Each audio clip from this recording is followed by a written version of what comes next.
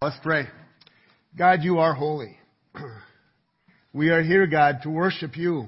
Today we're also going to celebrate moms. But God, we're here to worship you because you gave us moms. That was your idea. God, thank you for all that you do for us, the things that we see and the things that we cannot see, the things that we ignore and avoid. God, thank you for who you are and for what you do. Thank you for Jesus. God, pray that you would be in the words of this message as we look at your word and as we talk about moms, God, that we would be able to honor them.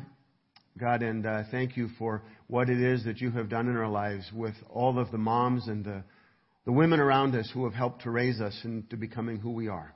So, God, we give you thanks in Jesus' name. Amen. You may be seated. So, happy Mother's Day to all the moms out there. I was noticing first service, Mom's got a lot of pull because it's fishing opener and there's a lot of husbands in the house this morning. So, moms, my hat's off to you. Well done. When we were kids, I remember we used to, Mother's Day would come around and you're a kid and you want to do something for mom. You don't know what it is. You don't have any money. And eventually the complaint would happen. It was probably me. How come there's not a kid's day? And I don't think it would have been my mom. I think it would have been my dad. And Dad says, every day is kid's day. Of course every day is kid's day. It's sad, though, that we've only got one day that we celebrate moms when you think about how much it is that moms do for us. And so moms, we apologize for the rest of the days that we don't necessarily thank you, because none of us would be here without moms. But today we want to celebrate you. You literally are the key to life. We wouldn't be here without you. Just plain and simple, that's the truth. I read a sermon illustration a while ago. I thought it was pretty appropriate, so I'm gonna use it. There's a kid, he's a grade schooler, and he's going to be in his first Sunday school program at church. He had one line, just one line. You all know it. And he and his mom practiced and practiced and practiced. And it came time for the Sunday school program. Place is full of people, all these smiling, happy parents, and it gets to the point where the kid has to do his line, and so he stands up, and he is all bold and ready and prepared, and he froze. He forgot the line. So he looks at Mom, who's in the first row, and he kind of squints as she's trying to mouth out the words, and she says, I am the light of the world. And he says, yes, my mom is the light of the world. Moms really are the light of the world for us, and they deserve so much more than a day. But today we're going to say thank you. And I honestly wonder if God didn't give us moms as a way of helping us understand how much He loves us. It's kind of like God decided right away, very early on, when there wasn't even kids yet, He almost reached down and said, I'm going to give you moms to help you understand how much I love you, because God says right now you can't physically see me, but you can see your mom. And you may not really hear my voice, but you can hear her voice. And in her love, you're going to understand my love, because we know that God is real, and we know that moms are real. And moms are such a great example of God's love for us. In the Bible, in Proverbs 31, there's this whole chapter that's dedicated to godly women and godly moms and what that looks like and who they are. It's a great passage. It sets a pretty high bar, and some of it's dated. It's kind of hard for us to understand. And oftentimes, husbands will say, a church husband will say something about being a Proverbs 31 woman. I just want to make sure you understand there are 30 chapters in the book of Proverbs that talk about being a Proverbs man, and one chapter about being a Proverbs mom. Guys, we got a lot of work to do. We should probably start by recognizing and appreciating wives and moms. And yes, I'm fully well aware that not every mother is an example of godly love. I realize that. I also realize that whenever we set aside a day like this, whether it's Mother's Day or Christmas or Resurrection Sunday, any day on the calendar, there's people for whom it brings up whether sad or hurtful or angry emotions that aren't what the holiday is about, but they're very, very real for whatever the life circumstances that cause them. Mother's Day can be difficult. It can be sad. It could be that you're a woman who wants to be a mother, wants to have children, but have never been able to. That makes today a pretty tough day. It could be that you have lost contact with a child, or you've been separated from one of your children, and maybe it's because of something you said or did, or maybe because of them, or maybe it's just circumstances. It might be that you're mourning the loss of your mother. Something that will probably never completely go away. You're not going to forget her. It might be that as a mother, you've been through the pain and the grief of losing a child. It also might be that your mother just isn't a good person. We're not supposed to say that out loud, but it could be that your mother is not a good person, that she's not the example that God called her to be as your mom. The fact is, there are women out there who have given birth but who have never accepted the incredible responsibility of actually being a mother. They have children, but they've never been a mom. And if that's true, and if that's true of your story or of any of it, I'm sorry that your story, that your history is a difficult one. But you know, there's still something for you today. There's something that you can understand in what God intended for a mother to be, because God is still at work, and God is still at work in your life. And either you can be the mother or parent that you never had, or you can help someone else raising their kids, because God is still at work. Talking about helping other people raise their kids, as I was doing some research this week, I read about something they've got in the United Kingdom, which I think is kind of cool. They don't celebrate Mother's Day. What I wanted to find out, is that just a U.S. holiday, or is that all over the world? Do you know what they celebrate in the United Kingdom? Mothering Sunday. Not just for moms, but for any women who are out there who help raise kids. It's a great way to celebrate the village that raises all of us. But let's take a moment and celebrate godly mothers and the call and the responsibility that God's put on them. Because it is a call and it is a responsibility. Being a mother is a calling. It's a full-time job, and it's not always met with the love and the respect and the appreciation that's due a mom. Moms don't ask us to worship them, but I think they're okay with us celebrating them. I think they'd be okay with us recognizing what it is that they pour into that job of raising us. So let's take a moment and honor moms, not in a Hallmark way, but in a godly way. And just as a preface, I'm one of those who's been blessed with a great mom. She loves Jesus and she loves her kids. And so I recognize not everybody has had that blessing and that privilege in their lives. But you know what? God loves us. God loves all of us. And even if it isn't our moms who showed us that love, there are other people who do. All the way back in the beginning of the Bible, Genesis 3:20. God's created Adam. All the animals are on the planet Earth. God's declared that everything is good. Adam is very good. And God realizes something, that Adam's alone, and God doesn't want him to be alone. So he has Adam go to sleep, and he takes a rib, and he creates another person, another human being. It says in verse 20, then the man Adam named his wife Eve, because she would become the mother of all who live. In Hebrew, Eve is pronounced Hava. It's not pronounced Eve at all. I suppose you can look at it and get those letters, but Hava is Eve. It means life, or to give birth. In the name of the very first woman ever created that walked the planet Earth is part of the wonder that is in women as identified in her name. She who gives birth. Now, I know that this goes against the current social and political climate of America, and I can get in some trouble for saying this, and that's okay. But there's something tremendously wonderful and unique and beautiful about the way that God created women. And we've taken that and we've tried to turn it into something, well, anybody that wants to be can be. But no, in fact, that's not true. That isn't a part of God's order in creation. See, women are the ones who are and will continue to be the only ones who are able to give birth, which is what Eve says. They alone have the ability to live out the name of the first mother. Both of the meanings of the name Eve hold true today as much as they ever have. Giving life and giving birth, being life to children and giving birth to children. And I think America would do well if people could hold fast to the unique power and identity that God has given women. Not someone who wants to claim to be a woman, but truly a woman. See, we can pass laws and we can legalize whatever we want to, but if we're going to trust the science, and that's what we've been told over the last 3 years, right? We've heard it thousands of times, trust the science.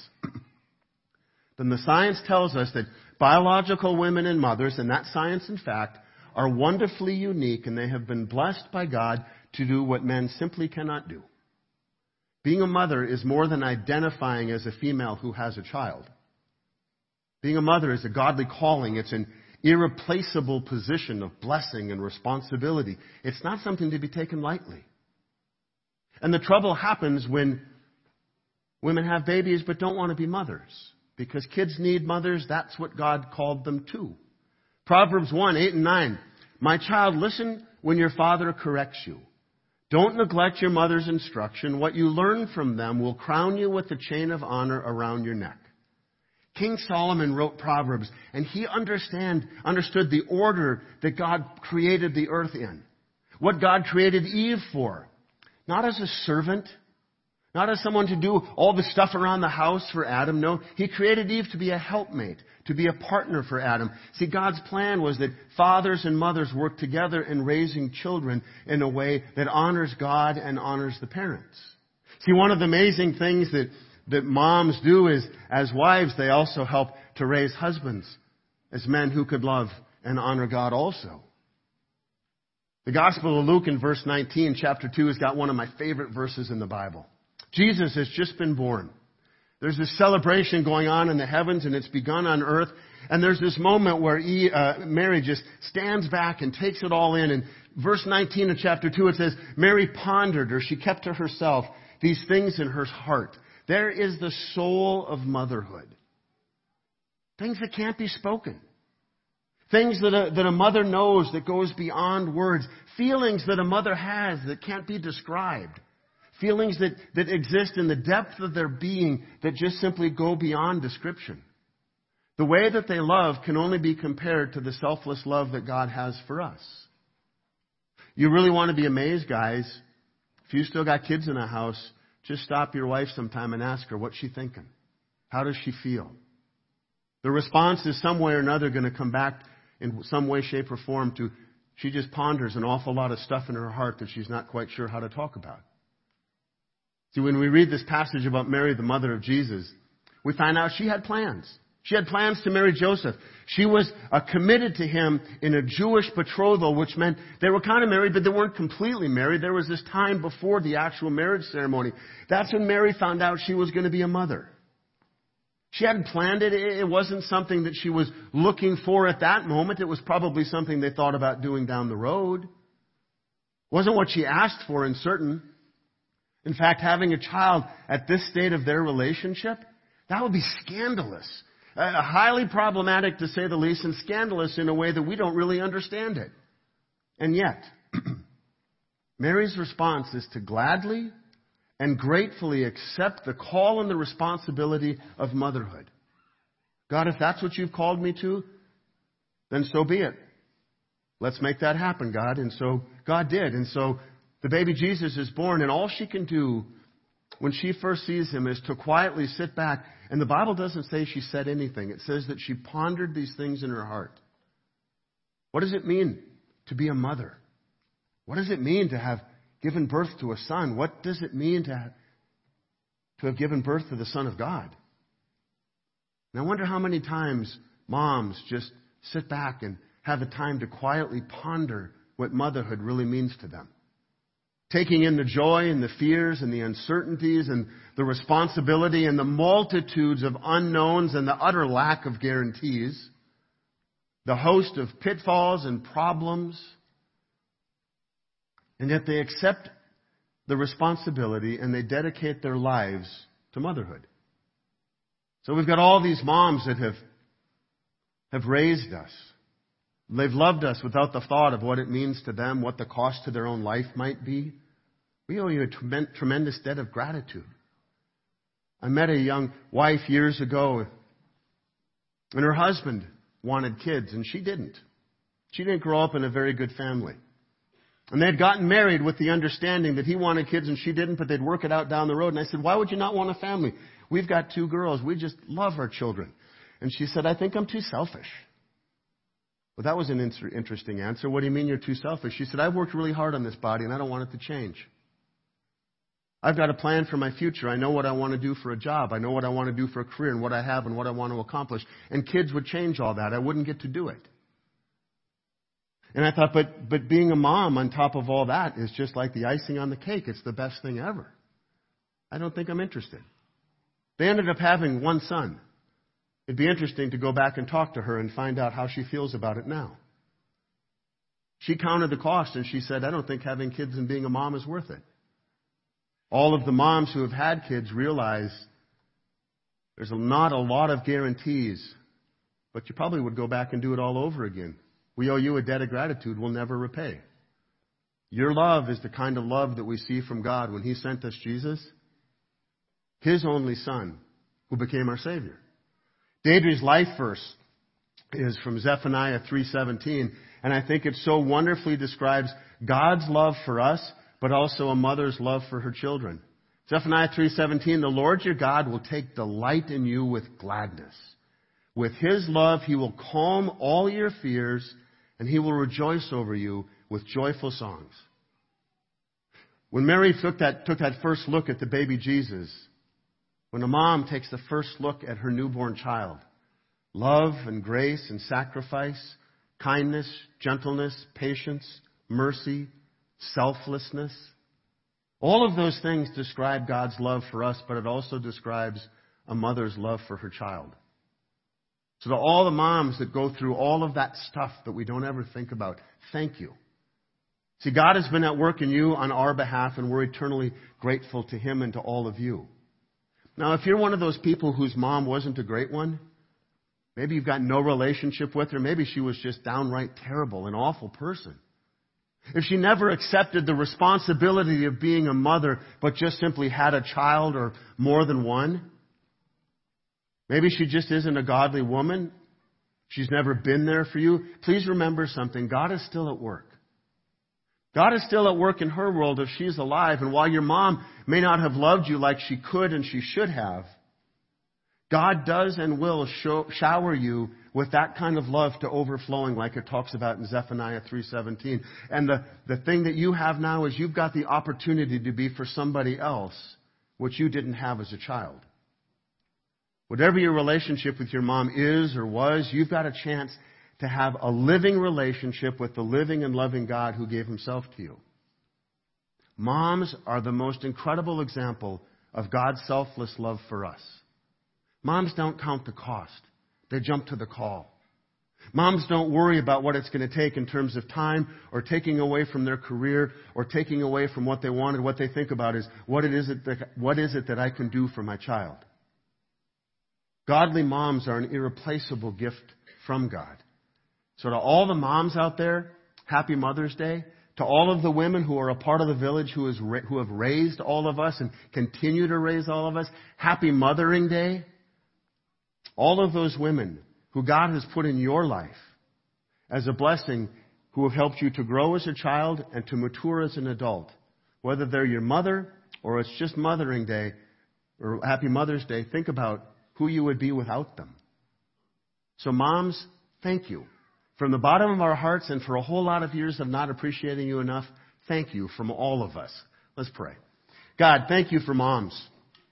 Thank you for the women that you surround us with in this big village that we have in community, both in the church and in the world, who help to raise us. God, especially thank you for godly moms. Thank you for moms who show husbands and children what it is to be the selfless love that you have for us. Thank you, God, for those moms who give of their time, give of maybe delaying what they would hope to accomplish in life, or maybe changing directions altogether to raise children. God, it's a call and a responsibility that we can't begin to be thankful enough for. But as we stop, we thank you. Thank you for our moms, and thank you for the women who you've surrounded us with, who help to show us your love through their love. In Jesus' name, amen.